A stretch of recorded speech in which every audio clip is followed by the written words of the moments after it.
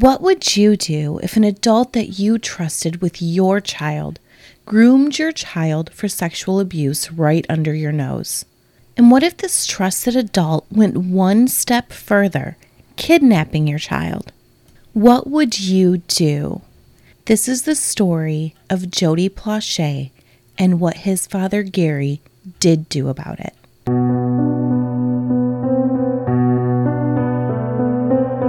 Hi, true crime fans. You're tuning into Coffee, Murder, and Mystery, a true crime podcast where we discuss murder, mystery, and the supernatural.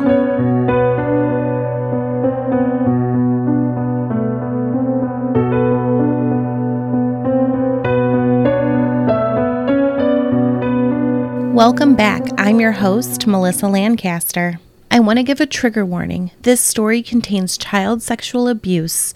It is explicit content not for children. Jody Plache was only 10 years old in 1983 when Jeff Doucette gained the trust of Jody's entire family. A karate instructor, Jeff Doucette was grooming Jody, becoming a trusted family friend. Children are raised to be compliant to adults. Teachers, priests, instructors, and adult family members, all who can be potential predators. Sexual predators know what they are doing.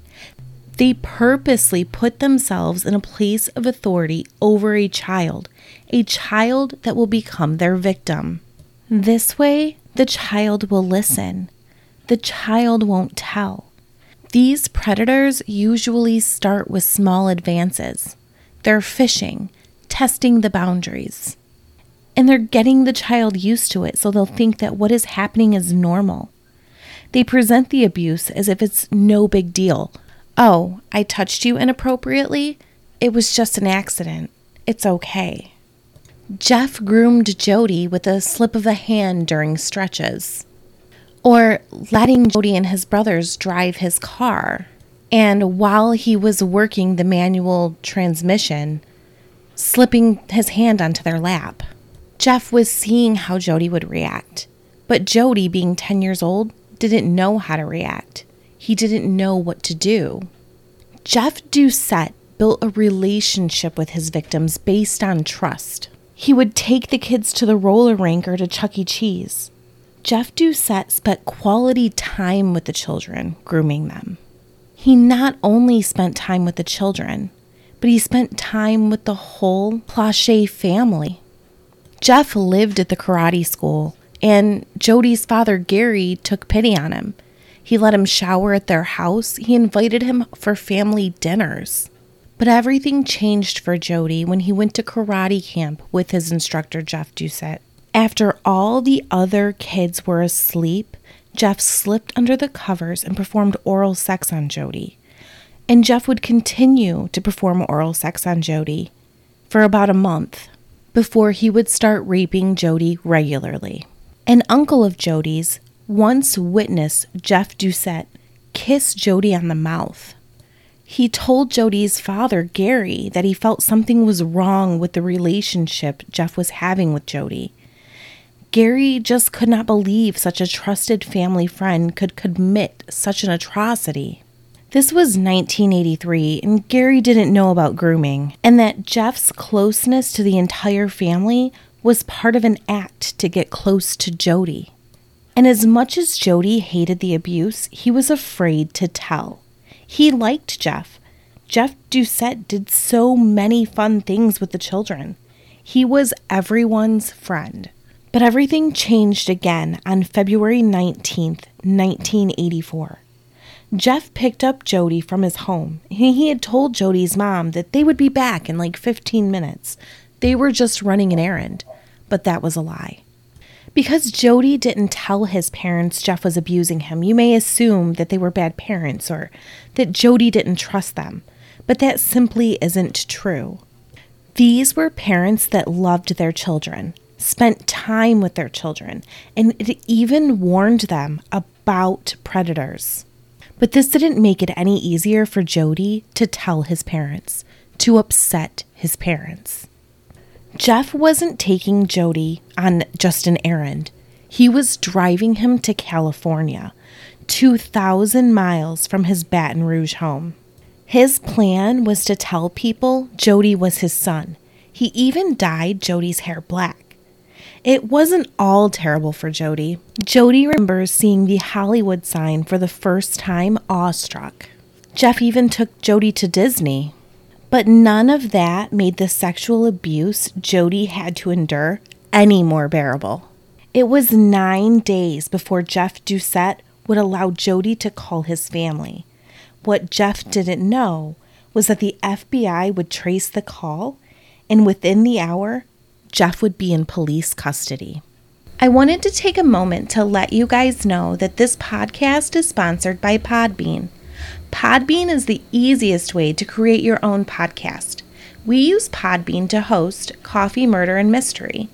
Download the free Podbean podcast app to start, record, and publish your very own podcast in minutes. Podbean provides everything you need to run your podcast, and you can record and publish episodes directly from the app on your phone. Download the free Podbean app today. That's Podbean. Head on over to Podbean at www.podbean.com and use the code PODCAST21 for your first 30 days of podcast hosting for free. Check it out. Jody was found safe and taken to the hospital, and poor 10-year-old Jody had to submit a rape kit. I can't even imagine his mother's relief when Jody was back in her arms.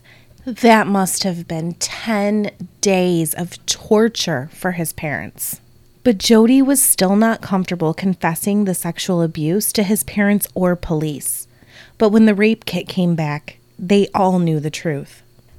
I can't imagine the horror Jody must have felt having this horrible secret exposed. And I can't imagine the horror his parents felt knowing that this had happened to their son. Jody's mother admitted she felt extreme guilt, but that she put on a brave face for Jody.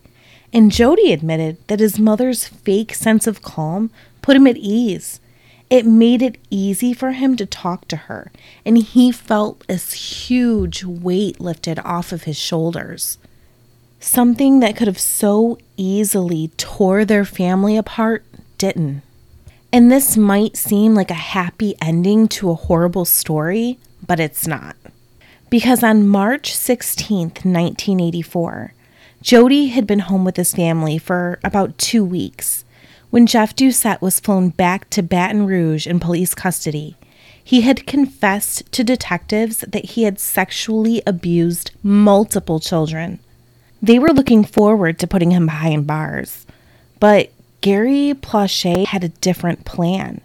He had gone out drinking and found out when Jeff Doucette's plane was scheduled to land. Jody's father put on his biggest hat and stood at a payphone waiting for his opportunity. And as Jeff Doucette walked by, news cameras recording, chaperoned by detectives, Gary Plauché turned around and fired one single shot straight into the head of the man who had kidnapped and sexually assaulted his son. A detective immediately pushed Gary against the booths, yelling, "Why, Gary, why?" placing him under arrest. Jeff Doucette, who had sexually abused multiple children, was dead. And this was something Jody didn't understand at first. It probably took him years. He did not want Jeff in his life anymore, but he also didn't want him dead. And now there was the prospect of losing his father. So much had happened to this child. He was so overwhelmed. Gary Plauché pled no contest to the murder. And after careful consideration and letters and phone calls of support from all over the world, the judge decided Gary was not a threat to anyone else. He was given a 7-year suspended sentence, 5 years probation, and 300 hours of community service. Gary's wife, June, said that there was an angel on Gary's shoulder that day. And when she was asked if she asked Gary why he did this, she said she didn't have to. She told Gary he could have at least let her know his plan. She could have at least drove him.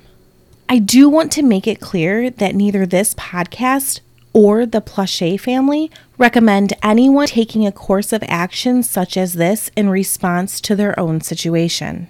In the last interview that Gary would ever give, which you can find on YouTube, it's E60 A Time to Kill.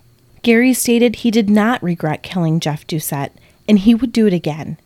Gary lived a peaceful life after the murder he committed and passed away at the age of 68 in 2014.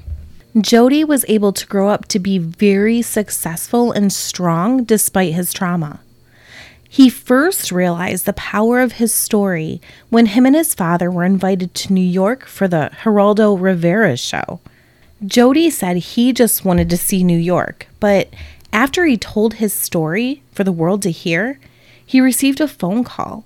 It was the detective that had arrested his father, calling to tell Jody that a young boy who was being abused was able to come out and tell his story. They were able to arrest a priest who had abused multiple children because Jody was brave enough to tell his story. Jody became an advocate. His goal is to educate parents to prevent their children from being abused, to teach them how to talk to their children about abuse. He wants children to feel that they can come to their parents and tell them. He's very amazing, and I have so much respect for this man. He received a governor's award in 2002 for survivors activism. And Jody is also an author. He wrote Why Gary Why in reference to the detective shouting that as he arrested his father. It's a detailed account of his abuse, but it's also a book for parents to help them know the signs of abuse and how to protect their children. Jody Plache isn't living a damaged life, he's living an empowered life. And you can also look him up on YouTube and watch his culinary videos. One bit of advice that Jody gives parents that I really think is really great advice, and I never thought about this before, is not to tell your children that if somebody hurts them, you'll kill them, or basically any extreme negative response.